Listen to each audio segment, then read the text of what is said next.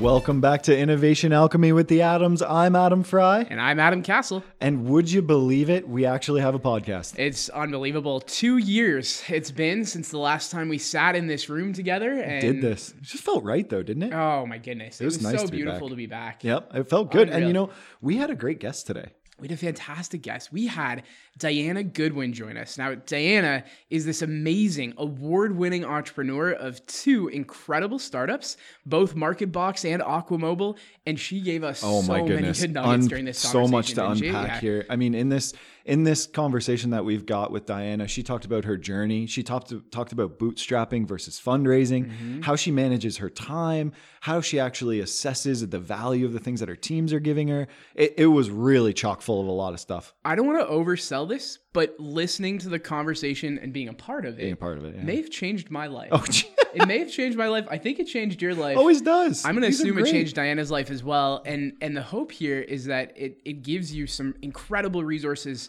to move your life along too here, listener. Good point. Check out the toolbox after. There's chock full of stuff. Now, that's not all. You don't just get Diana Goodwin on this podcast. 2 years ago, we reached out to an amazing artist, one of the most incredible we have in this region, Chrissy Cochran. Who, wonderful voice. I don't want to oversell this either, but she may be the songbird of her generation. Now, she agreed to let us borrow one of her songs. So the song that you listened to at the start of this episode and the song you're about to hear right now, Brother She's Gone, is one of her latest singles, and it is blowing up all across Spotify, and you get to check it out here on the podcast. Enjoy. Hi, my name is Chrissy Cochran, and I'm a pop soul singer-songwriter from Windsor, Ontario. You can hear all of my music, including this song, Brother She's Gone, on all streaming platforms and at chrissycochran.com. We're living in a world without end. They tell us stories to forever. We've got no secrets anymore.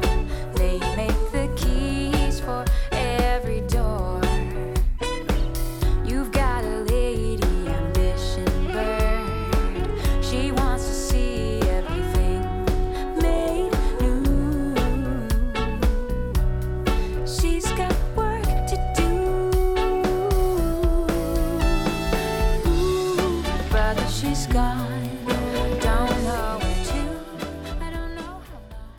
All right, everyone, welcome back to a long overdue edition to Innovation Alchemy with the Adams. We're so incredibly lucky today to be welcoming in Diana Goodwin with us. Diana, thank you so much for being here. Yeah, thanks for having me, guys. I'm happy to be here. We're so excited to have our conversation with you today. And of course, you're coming in March for an Ask Me Anything with all of our portfolio, and we can't wait for that as well. We want to know a lot more about who you are. All of our clients are looking forward to sort of diving into things with you as well. So let's sort of start with your journey. How has your journey been shaped as an entrepreneur? Yeah. So, I mean, I think I got a bit of an early start into the entrepreneurial world. Not like I came from a family of entrepreneurs, but as a kid, I was always trying to start businesses. So I would take my parents' old stuff and, start a garage sale or a candy stand, or, it was always something, trying to start a newspaper at school. So I was always looking for something creative to do and a way to make money, I guess, as a kid, so that I could go spend it on things. And so I think for me, like, I kind of had that inclination towards, creating things, being an entrepreneur from a young age. When it kind of started taking off in a more professional way, I guess, was when, there was a summer company grant that the Ontario government was doing when I was 19 years old. That's and awesome. We have clients that have gotten their start in that exact same way and are now doing amazing things too. Yeah. Amazing. Yeah. So it's funny. So what it was basically, and I think maybe it's probably similar today, but it was a $3,000 grant where they would give you $1,500 to start a business, and you can put it towards different expenses. And then you would get another $1,500 at the end of the summer if you actually finished the business. And so I said, well, it was a low risk way to start a business, because my other option at that point was, I was trained as a lifeguard and as a swim instructor. And so I could work at a local community pool, or, I was like, well, I mean, this is very low risk. All I need to do is get a few clients, and like, I'm going to be just as well off. And I've got this backup if $1,500 at the end of the summer, if I totally messed it up. So it was really, really great. I liked how they positioned that, and they gave you some sort of incentive for, hey, just stick it out, that you've tried, you've stuck through the whole summer. No matter what the results are, we're still going to make sure that you've got something, to go back to school with, so you're not empty-handed. What was that early business, Diana? What was that? Out of curiosity, what was that summer company business? Yeah, well, it was called Swim for Life Aquatics. And so what I did basically is I said, well, instead of teaching groups of kids at the community center pool where there was 6, 8, 10 kids every 30 minutes that I was trying to coach, I said, I see that there's a couple kids in every class that are struggling, and it's only because it's in a large class format. If they had one-on-one time with me or with another instructor, they would be so much better off. And not just that, their confidence would be like, way higher. And they get the opportunity to work one-on-one with you, right? Oh yeah. And it just really knocks you as a child or anything, right? If we're seeing everyone else, doing better at us than something, you start to think, what's wrong with me? It hits your confidence in all parts of life. And so, I really wanted to try and tackle that. And so Swim for Life Aquatics, basically, I would go to people's pools, or they could also come to my pool. I was lucky enough to have a pool growing up. And so that's what it was. It was more private format lessons. And so I just it was a taste of it, right? Like it wasn't this massive business, but I got to experiment with a couple marketing things, like building a website back then. It wasn't as easy as it is now. I can tell you that. Not the same. Not the same. Back in our day, we used to have to do a lot more work, right? It was exactly. Even getting business cards, right? Like in terms of advertising, just to put it in context for everyone, we didn't have the digital methods that people have today. Which we can get into later, but it was putting an ad in a newspaper and hoping people see your ad and that it's effective.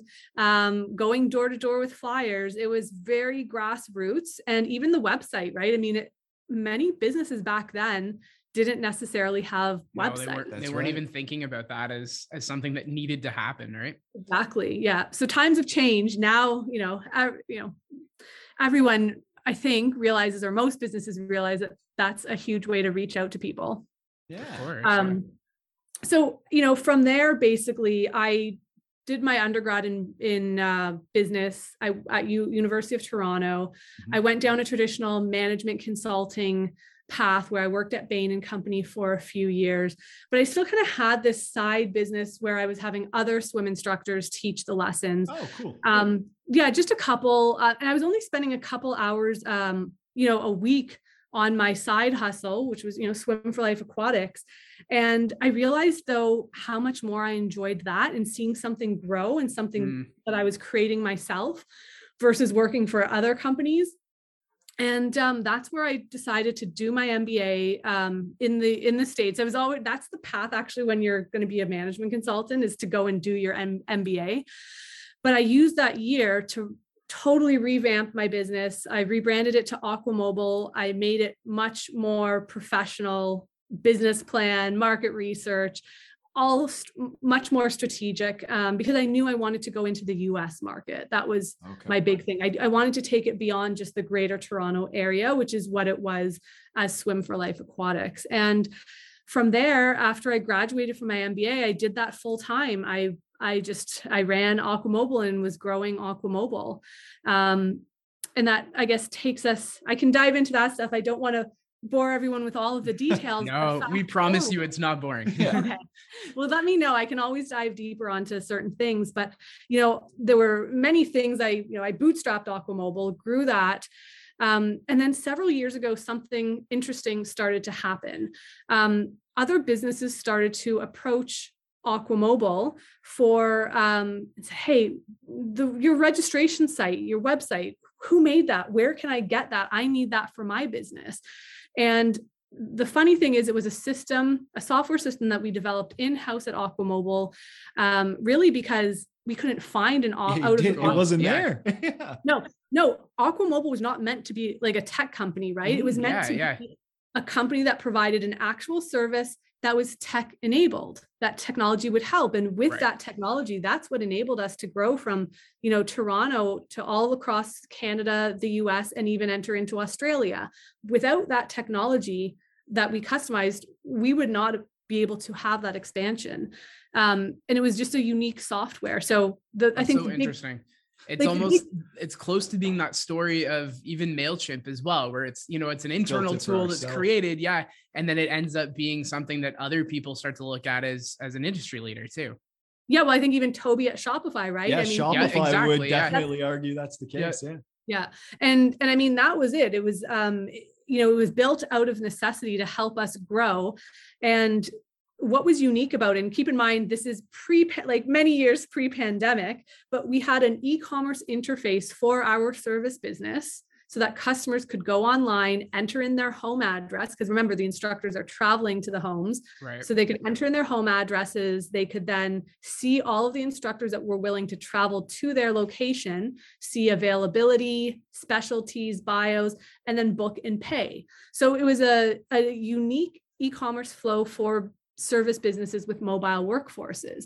And that was combined with the ability to have travel zones, travel time, a bunch of logistics features that most other scheduling or service business software don't address. They're more focused on physical locations only. And so there's all these businesses that send service providers to clients' homes or business locations and are traveling.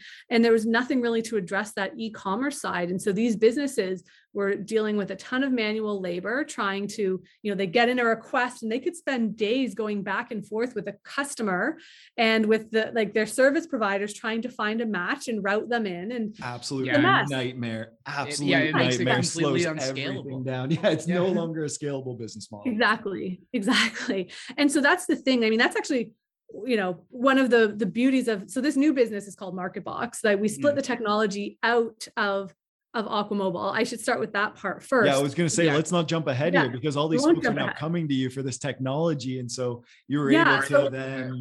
Yes, we had businesses like in-home music teachers or in-home tutoring, in-home personal trainers, all of these different kind of use cases started coming up. And so it was kind of the light bulb went off and I'm like, wait a minute. I'm like, I've been looking for a way where I can share my knowledge more, because I was starting to feel professionally not as fulfilled with Aquamobile anymore. Because I felt like I kind of stagnated in my I guess evolution and in terms of growth. Is that, and I don't mean to derail us too much to go down there, but did you find that that's the shift from like founder to CEO? Like, that change in sort of mindset happens, or at least in work perhaps happens? I think it was a different shift for me. I think it was just feeling like I wasn't growing as much personally as I wanted. And I gained all of this knowledge and it was just kind of being applied to Aquamobile. And I kind of felt like whether I was spending 5% of my time on Aquamobile or 100%, like it wasn't going to, like, it was still going to, you would still sort of reached a peak at what you were going to get out of that business on a personal level. Exactly. And like, that's a huge part, right? Like, it's that for me, personal growth is huge. If I'm not growing and constantly learning, I feel stagnant and that I'm going backwards. And so I was like, okay, this is the way that I can share all my knowledge through the technology. Because a lot of my learnings of growing the business of Aquamobile, I've then kind of implanted into the software to help businesses. Because I know, okay, hey, when you reach this level, this is a challenge you're going to face. And this is how you can address it with technology. And giving all of that to them before they even realize it's a problem, or just even showing them what's possible with technology. Like, I didn't even think that you could do something like that. Just mind blowing, these aha moments for these folks. And of course, you weren't the only one that realized there was this huge opportunity in MarketBox and delivering those types of tools to other businesses. You ended up taking on investment for this particular business, which is a big difference from what you did with Aquamobile. Yeah. So I knew. So the thing is, I knew that going forward, so I started pulling myself out of the day-to-day operations of Aquamobile to prepare for this transition.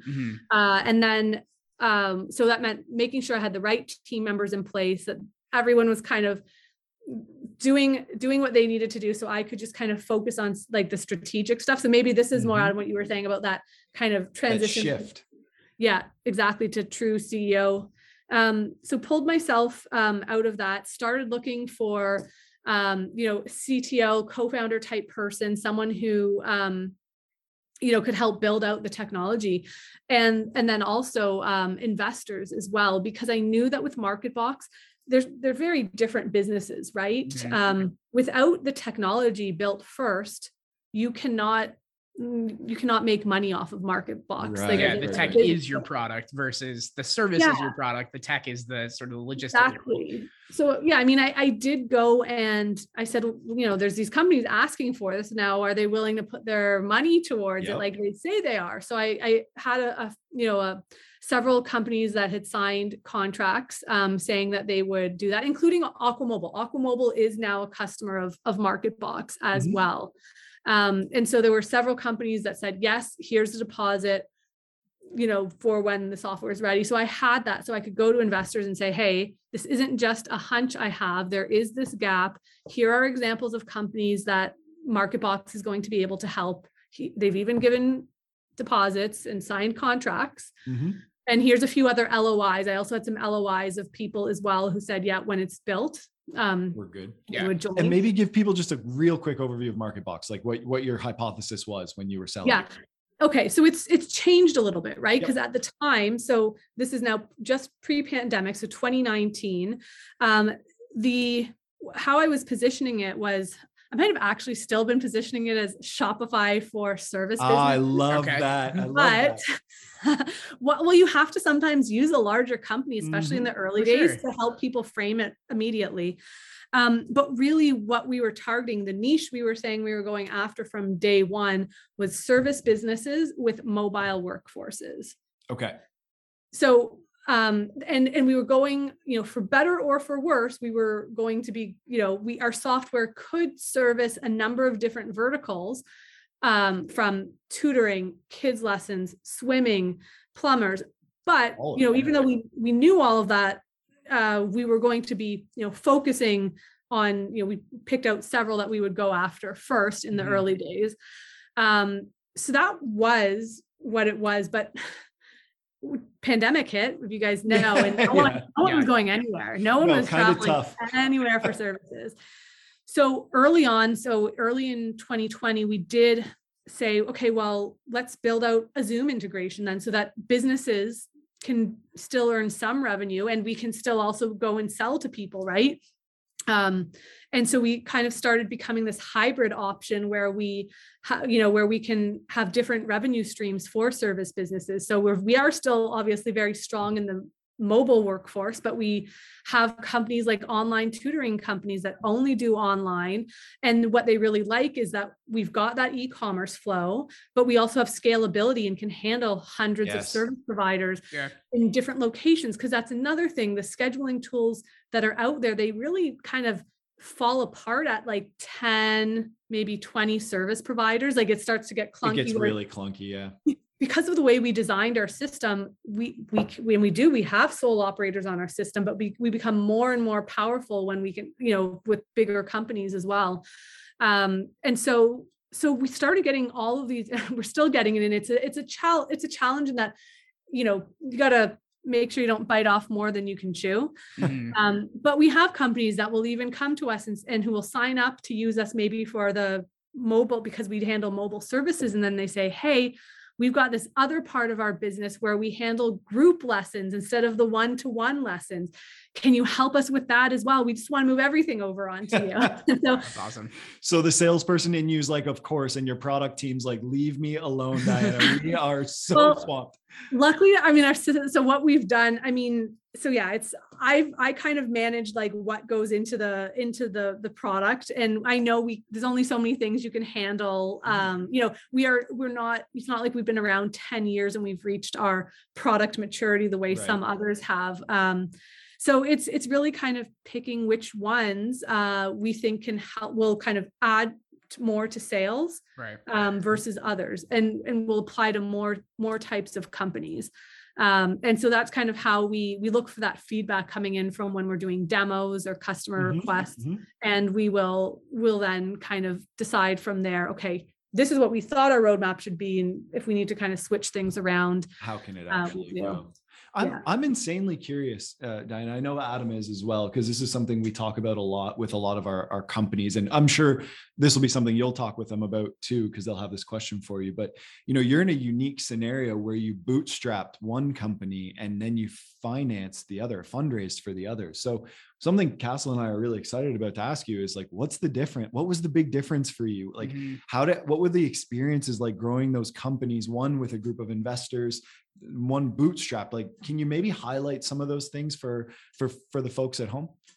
Yeah. And I think it's worth noting the reason that I chose to bootstrap Aquamobile, because keep in mind, Aquamobile is also the type of business where it was possible to make sales without having this massive technology platform. I have seen a lot of entrepreneurs that kind of get hung up on that and think they have to build this massive thing before selling anything. But this was the type of business that you can do manual processes and still make sales. So you can see what's working and what's not. So that's why I chose that route for Aquamobile. And I have no regrets about that being the right path for that. And again, with MarketBox, because it's more tech heavy up front, like I knew there needed to be some capital output. So yeah, different approaches.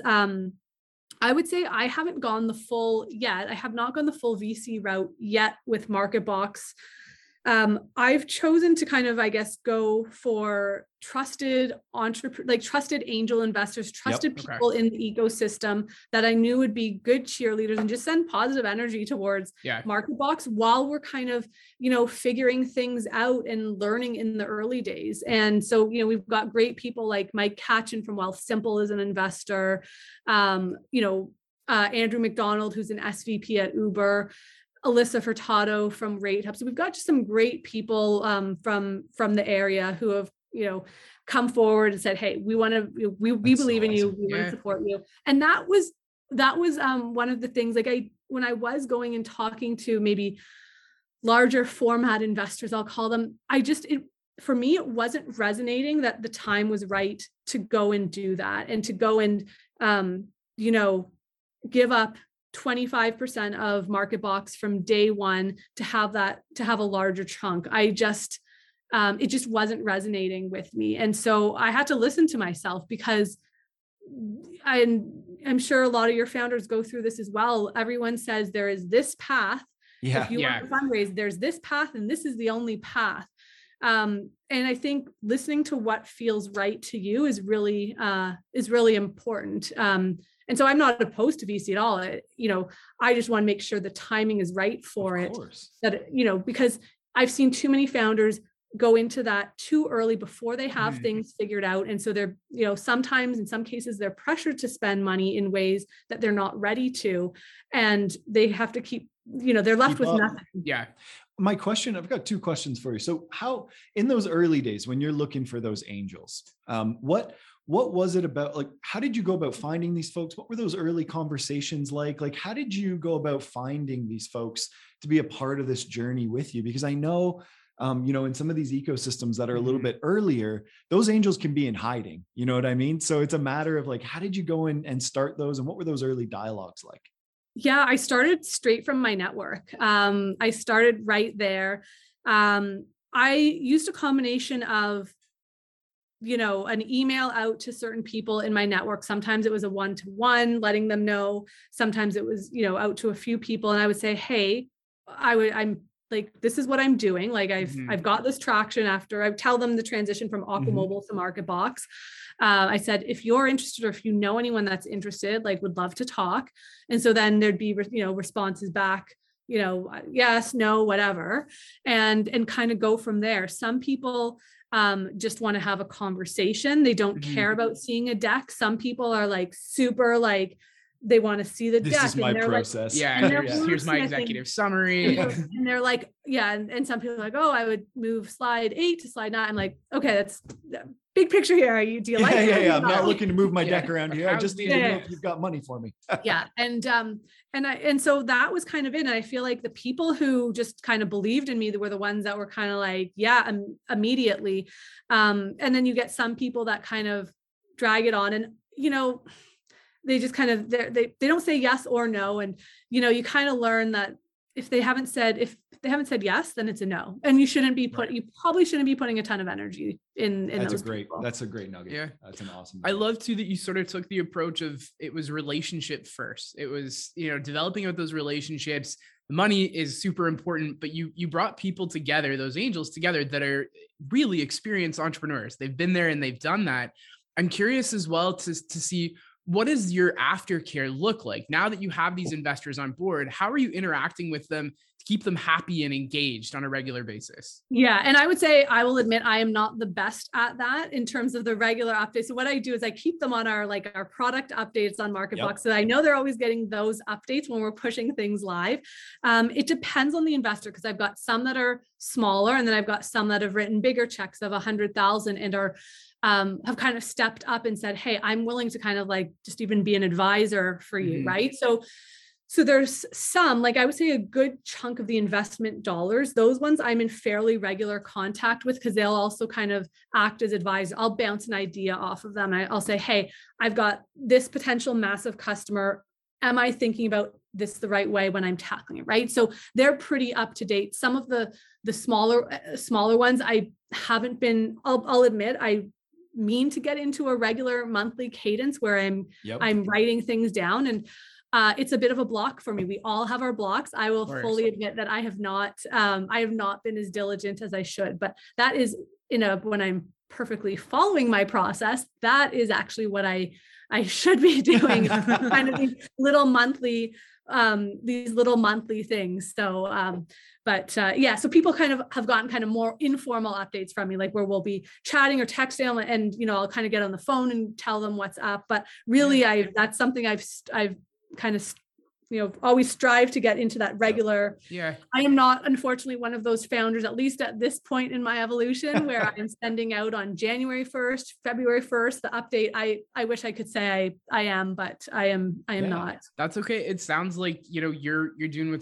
what works for the group of investors that you have, and you sort of tailored your approach to each and every one of them differently. So it's obviously working to some degree. Yeah, I mean, going forward, I think as more money comes into it, and even I think as a company, we are now also in our evolution getting to a point where there is more structured kind of quantitative things I can share, where in the earlier days, there wasn't a lot of that. We were building things, and then pandemic hit, and everything, took longer than expected, even to build things. So now we're starting to get into something where it probably is easier for me to kind of doing less things as well now, right? Or at least wearing less hats. That's been really helpful. Where are those gaps, right?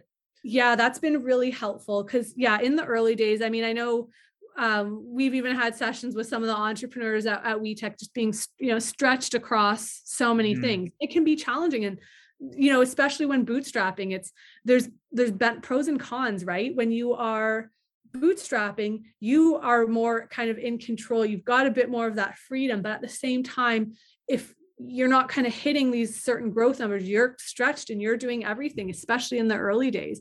And that could pay off in a good way down the road. But I mean, it's a balance, and you have to kind of figure out what works for you, what works for what type of business you have. That's going to play a large part in kind of what you do. But that's been helpful for MarketBox, is kind of, we're past that point where now, in the early days, I was doing all of the selling, right? So now. So this is great. I was really hoping you'd allude to this, because I want to talk about this for a minute. And I think it's a good little segue into the next topic we're looking for anyways from you, Diana, which is, how important was it? And maybe I can frame it this way. We talk to our clients all the time here about the importance of those first sales being the founder making those sales, understanding the process, understanding the customer pain, and then going through and actually signing them to a deal being so critical. And we know a lot of particularly our technical founders, I would say it's fair to say they're pretty shy about this, gun shy about it, where they'd rather go hire somebody. And we have so many clients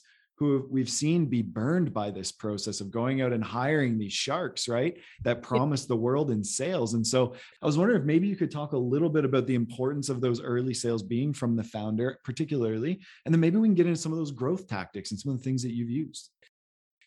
Yeah, absolutely. So, I mean, yeah, as I already mentioned, I was the one doing all of the sales early on. We had put in the early days most of the resources towards building out the product. So I was kind of doing everything else essentially. And I think why it works so well when you're a founder is just because even if you are not like you didn't grow up in sales positions, which most of us don't. I never had a formal sales position. But the passion comes out so much more. Yeah. You can just sell, like, you know, your product, you know what you're trying to achieve much more than someone else. A salesperson, it's going to take them, you know, several months most likely to kind of get into that groove of being able to sell. And there's also something powerful about it coming from the founder, right? And people liking to hear that in the early days. And I will also say that challenge with the sales hire. I even have friends that are CEOs of companies that are doing, you know, $5 million of revenue and have raised massive VC rounds. And still they will spend big money on a salesperson, like a VP sales or whoever. And they're disappointed in the performance of the VP sales. And they're like, I'm the CEO and I'm still the one who's having to go in there and close the sales. What gives? And these are Series A, Series B, like these are not small companies. And it's an ongoing challenge. So it's so powerful and you learn so much. So I use that time. If we want to get into some tactics here, I use that time to build out our processes and learn what works. Like, okay, so this email template seems to get attention. Great. I'm going to use that, put it into HubSpot, right? Because we took advantage. HubSpot is great in the sense that love HubSpot. Yeah, I don't, by the way, like can we get a referral link HubSpot? Do you want to give the Adams and I referral links here? Yeah, exactly. Sure. We genuinely we don't probably want to send brag, them but we're a gold referral. We are a gold referral look at partner this. already. Okay, So you're here we go. preaching to the choir. Well, I mean, look, they've got really smart pricing model where they'll give founders and startups 90% off on the first year. So they take pricing out of the equation from, you know, from at least they give you the tools first, right? And then they say, now we'll extract some value, which is, you know, it's that flywheel method that they're so great at. Yeah. But I encourage all startup founders to negotiate your rates with all of your software, Good whether idea. it's HubSpot or anyone else. Great tactic. Just because they say the price goes up, you know. Yeah, you never know. Now is the perfect time to take a break. I think so too. That was a lot to unpack. Now, on the other side, make sure you tune in back with us here as we continue the conversation with Diana Goodwin. See you in a minute.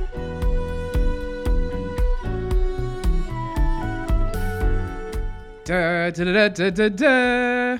You know, did you have a burning question that you really wanted to ask Diana that we didn't get to today? I did. Or maybe have a topic that you'd love to bring up to her? I do. Well, you're in luck. Today's conversation is not the only conversation that we're going to get to have with Diana Goodwin. Gasp.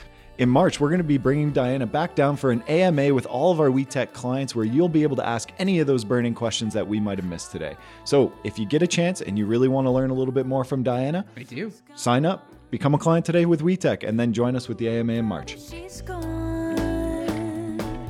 Ooh, brother, she's gone. You've got to be strong. Hey. And we're back from commercial break, and I gotta say, I don't know who recorded that last commercial, but what a smooth, velvety voice they had. Spoiler alert, it was us. Oh my goodness. Well, we're back talking with Diana Goodwin. We're gonna dive right in. I want to hit one more point on that sales piece too that I think is important for our founders to keep in mind at home is like, even when you go to hire that first person, if you've lived it and you've done it, you can help that salesperson skip those steps too, right? Like you can have a little bit of a playbook, a little bit of like, here's the content that works, customer profiles. It's always important. I think, and I do want to share my sales experience with MarketBox because I think it's really important. So for me, first of all, I also went to, shout out to, my friend Ron over at Hi Mama and a couple other founders that shared their sales playbooks with me confidentially so that I could kind of see what other people are doing, right? Mm-hmm. That was really helpful. So I kind of had some idea, okay, here, like sequences in HubSpot, let's use that. And then, you can even Google great like sales tactics or subject lines and pick what you think is going to resonate with your audience. So I started kind of building that out. and putting, X number of business days between. All of that stuff was in there. So yeah, when my first sales hire, did come over, he had something to work with. I'm like, hey, here's templates. I'm getting a 22% response rate back from these. That's really freaking high. Go for it. Here's how I would adjust it because you're not the founder. So tweak the wording over here, whatever. That's what I did basically. But here's the important thing that I want to mention. So there's two things. So first of all, it took me a number of months to finding the first salesperson is really tough for the reasons we've just discussed, right? No one can sell the product as well as you can. Earlier stage, you're going to have a harder time finding good salespeople because good salespeople want to go where they can make commission, and you are money. Yep. You are unproven at this point. So anyways, it took me a few months to find someone that I thought was worth hiring. And then at that point, it wasn't working out. The person was not, even though I thought I tested for these things, they were not, I think they were going through some personal stuff, but they were not doing the groundwork and going and hunting for the leads. I said, do it. Yeah. You need to do the full range. We're early days. You knew this, got to do the full range. And just wasn't doing it. Excuses. It was just excuse after excuse. And I'm like, that's not a good culture fit. And so then again, it took some time to find the next person. Mm-hmm. That person was junior, really eager, and then decided they don't like sales. And so they didn't want to, it was their first job out of university. And they're like, sales is not for me. I thought I could do it. And they were good, but didn't like it. And it was no passion.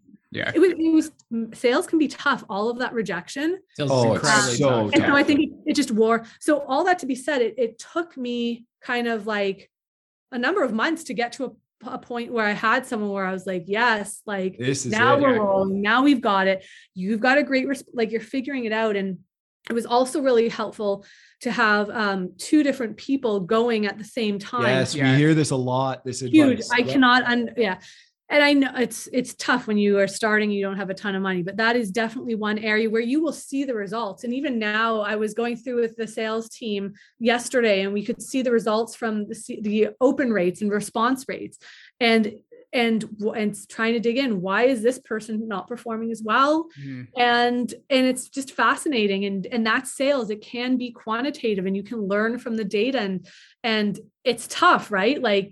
Dog eat dog, the top guys keep going on, the other, guys, gals, they, move on to other jobs. Cause if you're not seeing results, you can't keep that person on. Yeah, sure. Absolutely. How do you, Dan, I'm curious, and then we can get into a few more of these resources and tools you use, but how do you structure your team in terms of communication? How do you ensure your salespeople are most up to date on what's going on with the product? Your marketing team is reflecting what good customers are out there to attract new ones. Maybe talk a little bit about your flywheel, or if you call it a funnel, whatever, just in terms of getting that team to come together, cohesion. Yeah, very timely actually, because as we've been growing, and it literally came up this morning in my all hands team meetings that we have, so we use Slack as a communication tool. Okay. And because we're growing and bringing in new roles that are even newer to the team, and people are on different time zones, everyone needs to get aligned on Slack in their channels and following the channels, because we've made the step to create these channels in Slack. So the sales channel, so we can share updates on, hey, for example, I shared a template that here's a template that I tried, and everyone literally responded to it out of this group. You guys should try this to re-engage old leads, because we now launched a new booking flow, and the design, some people didn't like the old design. So we sent it to them and they're like, yes, I'm interested. Let's move forward, or let's have a free trial. It was great. And so here's the template I used, or here's a good article I read. And so posting it, keeping everybody up to date. So one on the design team, Slack, or sales team. So that's been really good. But the conversation we had to have this morning is, everyone, make sure you're diligently checking and reading the channels, because people had kind of missed some messages that were directed to them because they're not, I guess they had notifications turned off for channels or something. So it's one thing to set up the processes. It's another to make sure everyone's following accountability, them. Right? Exactly. We had to have that conversation this morning. So Slack has been huge for us. And I think will continue to be a bigger and bigger thing. In the early days when we were smaller, I was like, Slack, it's all right. Why are we doing this? Like I sometimes it almost feels redundant in the early days, right? Yeah. And now I'm like, okay. Like, but that's only recently where I've started. That has made sense. Now it's really necessary. And like, so we're getting a sense of your stack here a little bit, right? We got HubSpot for sales, and probably I imagine a little bit of your marketing because of the unified sort of database that they work off of. You know, we've got Slack for internal communication. What are some of these other resources, tools, growth tactics? Like, let's get into the sort of nitty gritty a little bit. Let's give some tangible tools here. Yeah. So we also use something called ahrefs.com. So that is like an SEO type tool. So one of the methods that I used at Aquamobile and also a tactic using it at MarketBox is content marketing. It's been a really great way for us to get low cost leads to our website. So just to even give you a sense of that, for Aquamobile has massive volume web traffic, and 80% of that is all organic. So what, give me a specific here. So like the flow for that. So like your team, like, and tell me if I'm wrong, because I'm imagining this, but you know, your sales team lands a deal, the client has a really good outcome with it, or customer has a really good outcome with it. Is that then turned into this content marketing piece, or is it more your marketing team coming up with these things? And yeah, so it's kind of like two different strategies. So with Aquamobile, Aquamobile is a B2C business to consumer. Right. So and operates in all these different cities. So really the tactic over there is, okay, let's make all of these city specific landing pages so that if someone is looking for swimming lessons in Miami, you know, they will find our Miami page, or if someone localize that sort of service for the space. So we have thousands of pages like that. Plus then there's kind of content of words. That's kind of the very direct method. Okay, let's get people who are actually searching these keywords. And then there's the other indirect method, which is, okay, who are our target customers? So parents and grandparents, and they're buying for their kids typically. And what articles might they be searching for? Well, maybe they're searching for pool party ideas or snacks for kids online. And we want then one of our blog articles to pop up as one of the top results. And then they see, oh, who's this Aquamobile? Oh, wow, that's really cool. I have a pool. I would love to have an Aquamobile instructor at my house. So there's kind of that method as well. That's awesome. But with, with MarketBox, obviously there is not that localized, you know, landing page method to do. That would be awesome, but it's not an option. So instead it's more same type of thing. The second method I just mentioned for Aquamobile, we utilize. So who are our target customers and what articles do we think they might be searching online that they would then find one of our articles. Maybe they're looking for how to manage my contractors or something, or how to properly do payroll, whatever it is. So those are, you know, if we write content that they then click on our content page and then say, oh, what's this cool software, MarketBox? Yeah. I actually think this could help my business. Get leads that way. Awesome. I'd like to touch a little bit on the process of what that takes to get to an article that is found, that is being that does get that traction. Because I imagine for how many that are written and put out by your team to actually make it through to where it needs to be. How many are actually hitting home? Yeah, I mean, so it takes time. It doesn't happen overnight. So I think you have to have patience with it and know that as your brand gets stronger, you will get better results, right? I mean, because Google, when it comes to organic page rankings, it's not just about the article written. If you just launched a website yesterday and published, arguably, objectively speaking, the best article on a certain topic, Google is not going to exactly they don't know who your website is, who is this random you have no credibility on the internet with this brand new website. So there's so many other factors, age of website. Have you optimized, not just written a great article, but have you then gone and optimized for the right keywords? Have you optimized from a speed point of view? Because Google and the search engines, they look at site speed as an indicator. There are so many factors that go into it. So, I mean, I guess I'm lucky that it's something that a number of years ago when I was at Aquamobile, and starting off Aquamobile, I was considering hiring an agency to help with this. And a friend of mine who's also now an investor in MarketBox, she said to me, why don't you, I'll just take me out for lunch and I'll tell you what to do. It's not that hard.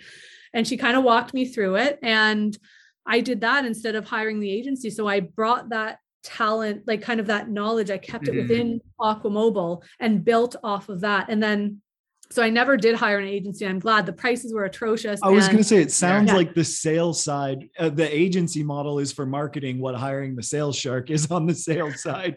It's kind of the same concept. Yeah. So what I've done, and so we kind of had a good knowledge base of how to do good content. And then I would call him like a technical SEO consultant I've worked with for a number of years, who then will kind of help kind of like up level. So I knew I needed help to kind of take it to the next level. I have a great set of knowledge for it, but there's always going to be someone who's better than you, and surround yourself with those people. And so he kind of helps keep things up to date and says, hey, here's where Google is trending. And you need to upgrade these pages very soon, because you will get dinged at some point. So just because your content is great right now and has worked for the past 5 years, it's not good enough going forward. Right. So you're still ahead of the game, but start altering your existing pages now in preparation. So stay ahead of things. Yeah. He even helped. Aquamobile's website used to be super, super slow. So he helped on the technical side speed it up, because I didn't know how to do that part. Yeah. It's unbelievable the wealth of knowledge you've gained doing these little pieces of building the business, right? It's almost like as a founder, you've gone through, you're like, okay, I got to learn the sales side. Okay, I've learned that. Now we can hire and hand off. I got to learn the marketing side, hire and hand. Now we need more of a technical co-founder. Let's go find that. It's just incredible the volume that you've been able to acquire. I'm kind of curious, like, where do you decide? How do you decide to put your energy? Like, do you have a matrix? What is it you're using these days? That's a great question. It's something that I've kind of had to work on over the years as well, right? Because I think I'm a highly capable person, so I can do a lot of things. But is that the best use of my time and energy? That is the bigger question. And so that's something on myself. I was not always great at that, right? I used to be the type of person that would have to try and fill every single minute of my day. And if there was a small gap, I'm like, wait, what's wrong? Like something's wrong. Am I supposed to be doing something else here? And I didn't appreciate it at the time. That takes a toll on you, because you're so used to like getting all of these quick hits of like, yes, I checked off that. Yes, must produce. Yeah. And then what happens though is I think sometimes you can get stuck in just staying at the surface level and not going deeper, because you've either filled your day with so many other things, or you're spread too far that you can't cognitively carve out enough space or mental energy to go and do the deep work that you need. That's actually, instead of just moving the needle on your business a little bit, you're now going to move it massively by just focusing on like sometimes the strategic vision, or where you're going, how you're going to communicate certain things. So that's something that a lot. And we talked about it with our clients too when we brought them in for Scale Up as well. That was a big question that they had, was like, how do you actually figure out where you're putting this energy? How do you manage it? Diana, would you say that you almost have to try all those things first? So now you're at a point where you can decide my energy is better spent on X than Y. But in initial stages, you really had to get that foundational knowledge of all the systems in your business, how everything works, in order to get to the point you're at now where you can start to decide these things. So it depends. So it depends. So I would say because I chose to bootstrap Aquamobile, I kind of almost had to kind of have a bit more of that breadth of that wider scope of knowledge.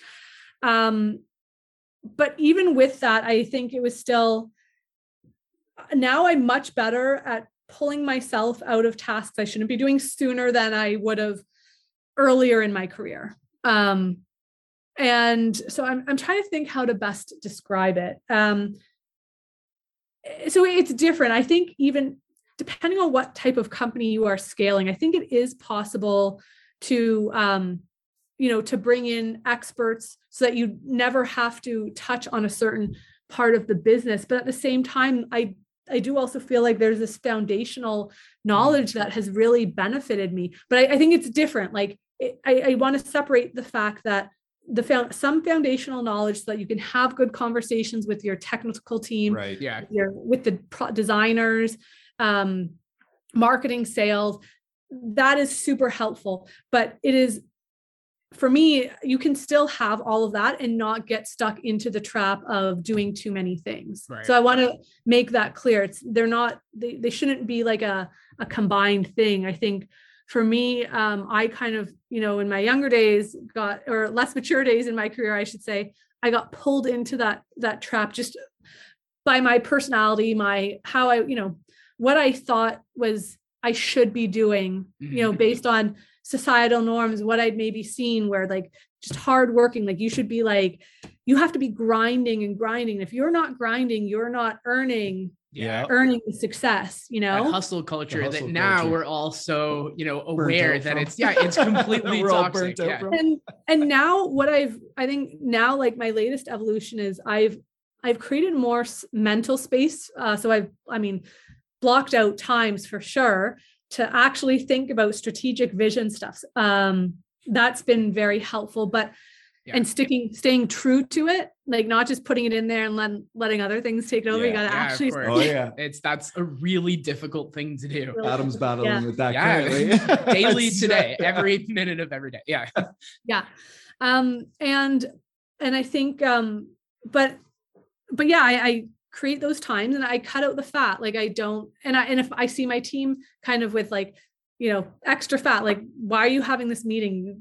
Do you really need to have meetings that frequently? Like I'm very diligent, and sometimes I can even say, great, I've got enough information. Thank you. And we're moving on, right? Like you don't want to fill your brain with all sorts of information that you don't need. So take the information that you need. And then I don't need that extra detail on that. I don't want to know. I'll say that to be, I don't want to know, like, I'm good.